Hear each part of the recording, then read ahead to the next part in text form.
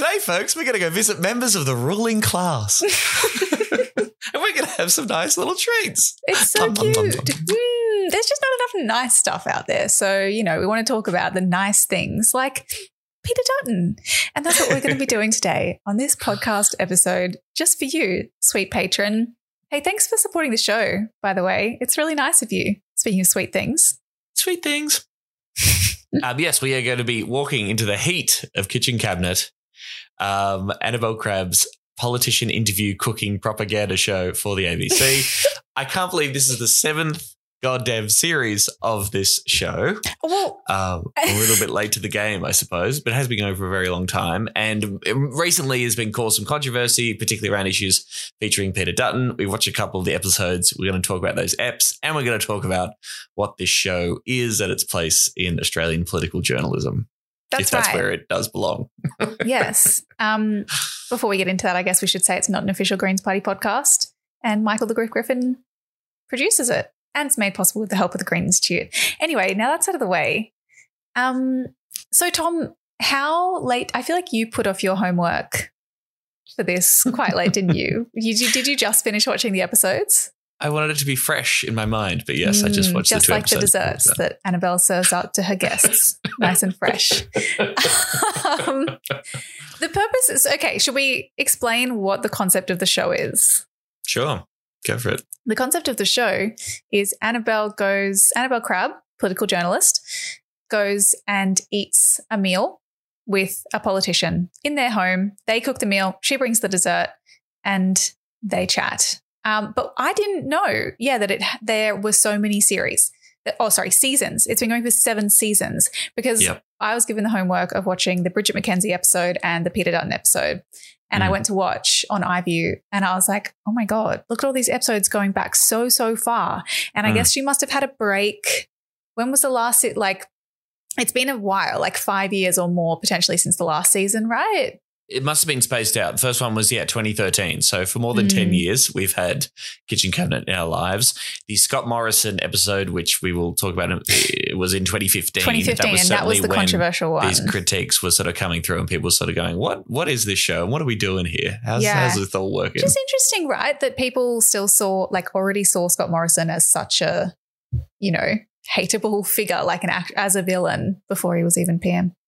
Well, his real villain rise was as immigration minister, sure. right? And particularly when he was the Stop the Boats guy, that's when certainly people true. who watch the ABC and care about Annabelle Crabb a lot would view as his worst effort. Now, I will just flag at the top that we'll get into it, but I might have a slightly different take on some of this stuff, and I still think that. I've read stuff from Annabelle Crabb. I have met Annabelle Crabb as well. I was going to ask you, do you know Annabelle Crabb? Because you guys both worked at the ABC. She's been able to have a continued career, whereas you keep losing your jobs there. She's had fucking 50 successful. shows, for God's sake. Yeah. She's doing this in Kitchen Cabinet. She's hosting election nights. Maybe if you'd made a nice dessert instead of telling boomers to kill themselves or whatever you do, then you would have kept your job at the ABC. Oh, God, there are so many rules, so many things you need to remember. Have some skills. Don't tell a generation to kill themselves. It's PC gone mad. It is. I don't know. I'm curious to see what our opinions are because they may not be that. I think you're expecting me to be like, fuck this show. Annabelle Crabb is a terrorist. Right. And I don't necessarily feel that way. But Should we?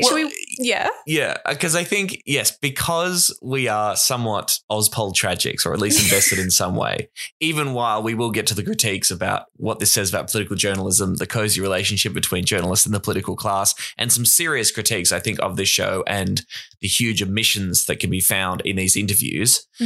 I suppose I'm still...